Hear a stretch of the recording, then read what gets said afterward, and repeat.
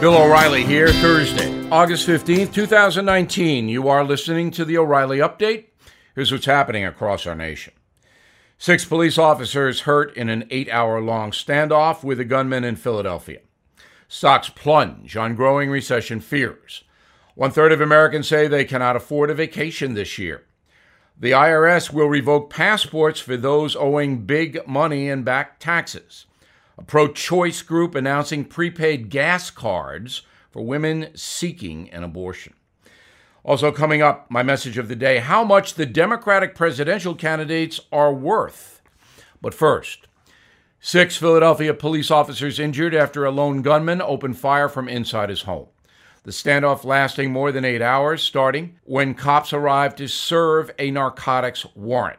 Convicted felon Maurice Hill eventually surrendered after speaking with his lawyer.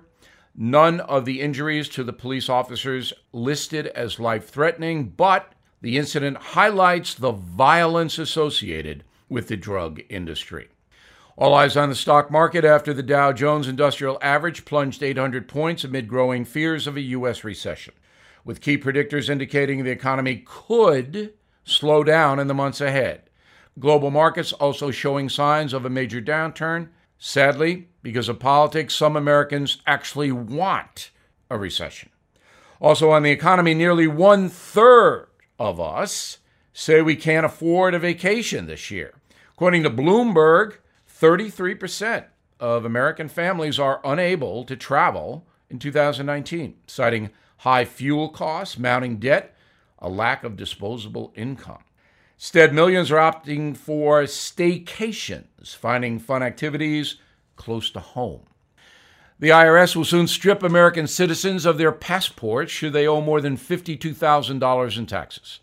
The Fed's confirming plans to enforce the, quote, Fixing America's Surface Transportation, or FAST Act, that allows them to deny passport renewals to those who may flee the country over crippling debt.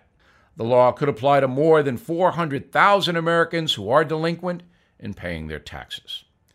A pro-abortion group announcing plans to provide prepaid gas cards to women needing an abortion and needing to travel to get one. The National Abortion Foundation is doing this, saying that tough abortion laws are impeding women. Coming next, how much are the Democratic presidential candidates worth? The message moments away. The housing market on fire all over the country with interest rates falling. It's a great time to sell your home.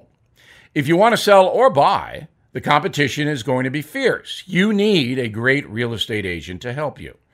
That's why my friend Glenn Beck started the service realestateagentsitrust.com as a way to make sure you get connected with agents who are successful, ambitious, like-minded, and eager to help you with your biggest investment. These are agents with a long track record of performance. There are no part-time or inexperienced agents in Beck's network. These are all professionals who have the tools and the talent to successfully take you through the process. Market value for your home cannot be done by a computer program or an equation. It takes years of expertise to evaluate your market and to price your home to sell quickly for top dollar. These agents are experts in your town, and they do business like you, with your values. So get moving today with realestateagentsitrust.com. That's realestateagentsitrust.com.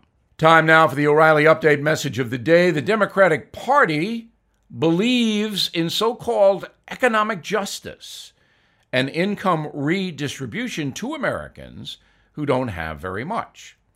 So let's take a look at what the candidates themselves have, according to Forbes magazine.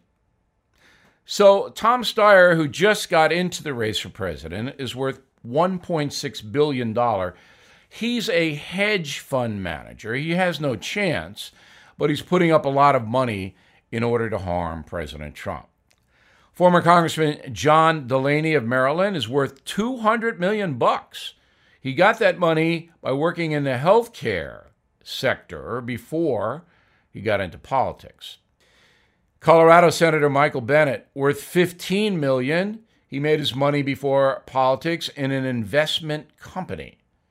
Now, here's an interesting one. Senator Elizabeth Warren worth $12 million. But she really has never had a high-profile financial position. She's been a teacher, a consultant. She and her husband, nevertheless, in America, have amassed a $12 million fortune. Former Vice President Biden, now worth $9 million. He got his money through book deals and speaking engagements. That's what happens when you are president or vice president. Senator Kamala Harris, worth $6 million.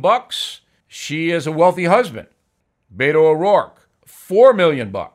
He has a wealthy wife.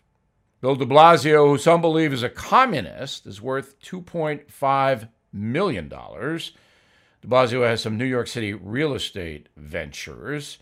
$2.5 million for Mr. de Blasio.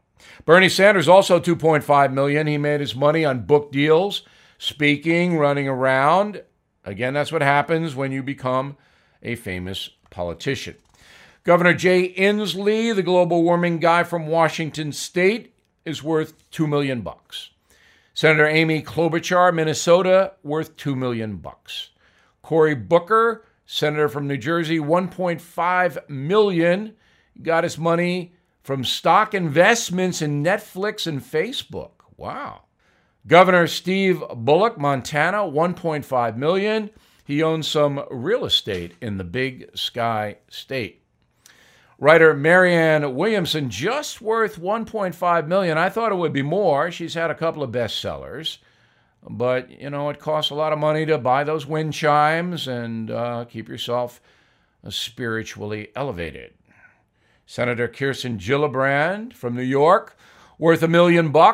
We don't know really how she has $1 million, but she's got the mill.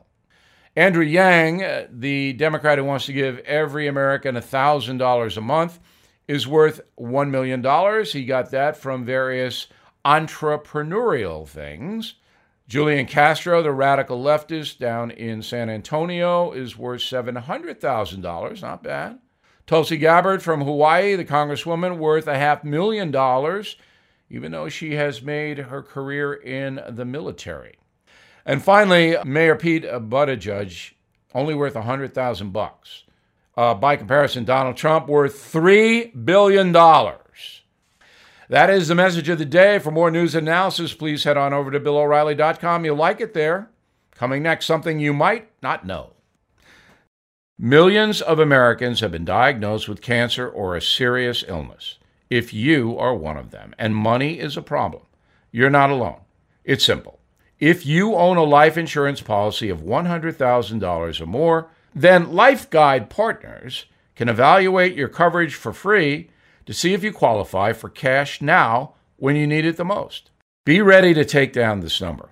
If you own a life insurance policy of $100,000 or more and you are living with a serious illness, then Life Guide Partners can evaluate your coverage free to see if you qualify for cash now.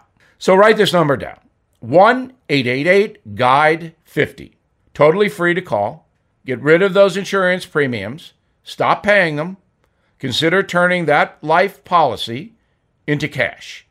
The number again, 1-888-GUIDE-50. 1-888-484-3350. 1-888-GUIDE-50. Call now. Now, the O'Reilly Update brings you something you might not know. The American economy has been completely reshaped over the past 20 years, mainly by tech industry. Companies like Apple and Amazon are two of the most profitable, but with success comes scrutiny. Tech companies are being criticized from both sides, creating strange alliances between people like President Trump, Ted Cruz, Bernie Sanders, Alexandria Ocasio-Cortez. They all are demanding Amazon and Google in particular pay more taxes. So, is the tech sector paying its fair share? Retail giant Amazon made $11 billion in profit in 2018, paid nothing in federal taxes. Amazon was able to do this by writing off business expenses like research, development, and marketing. The same thing for Netflix. The streaming service took in $845 million in profit in 2018. They paid nothing. IBM made $500 million in profit in 2018, paid zero to the federal government. Twitter turned a profit for the first time last year, raking in more than $1 billion, but paid nothing to Uncle Sam. Here's something you might not know. Not all tech companies are avoiding the tax man. Apple calls itself the largest taxpayer in the world. 2018, the company made $60 billion in profit, paid around $13 billion in taxes. That's reasonable. Facebook earned a profit of $22 billion, paid just over $3 billion in taxes. That's not reasonable. Alphabet Inc., the parent company of Google, took in $31 billion last year, paid $4 billion to the government. Not much. To be fair, it's important to remember the tech industry's contribution to the American economy goes beyond tax revenue. It supports more than 18 million American jobs, providing over $1 trillion in annual wages to workers. Again, to be fair, there should be a new tax law requiring very profitable companies to pay a minimum tax to the federal government. Again, to be fair. Back in a moment. It's an uncertain world out there, you know that. Disaster can strike at any time. So you need to be prepared to protect yourself and your family. One way to do that is with freeze-dried food. It tastes good. It's healthy. Can be stored for 25 years. That's why I'm happy to tell you about a company I recommend, Wise Foods. I have experience with them myself. During Superstorm Sandy, I lost power for 7 days. All of my refrigerated food done. But my food supply from Wise Foods was as fresh as the day I received it. Visit Wise Food Storage, one word, wisefoodstorage.com/Bill, and explore their starter kits and long-term emergency food options. They are even offering free shipping plus a big discount of 25% off for my listeners. So please go to wisefoodstorage.com/Bill, wisefoodstorage.com/Bill, or you can call 855-269-0501. That's 855-269-0501. Thank you for listening to the O'Reilly Update. I am Bill O'Reilly. No spin, just facts, and always looking out for you.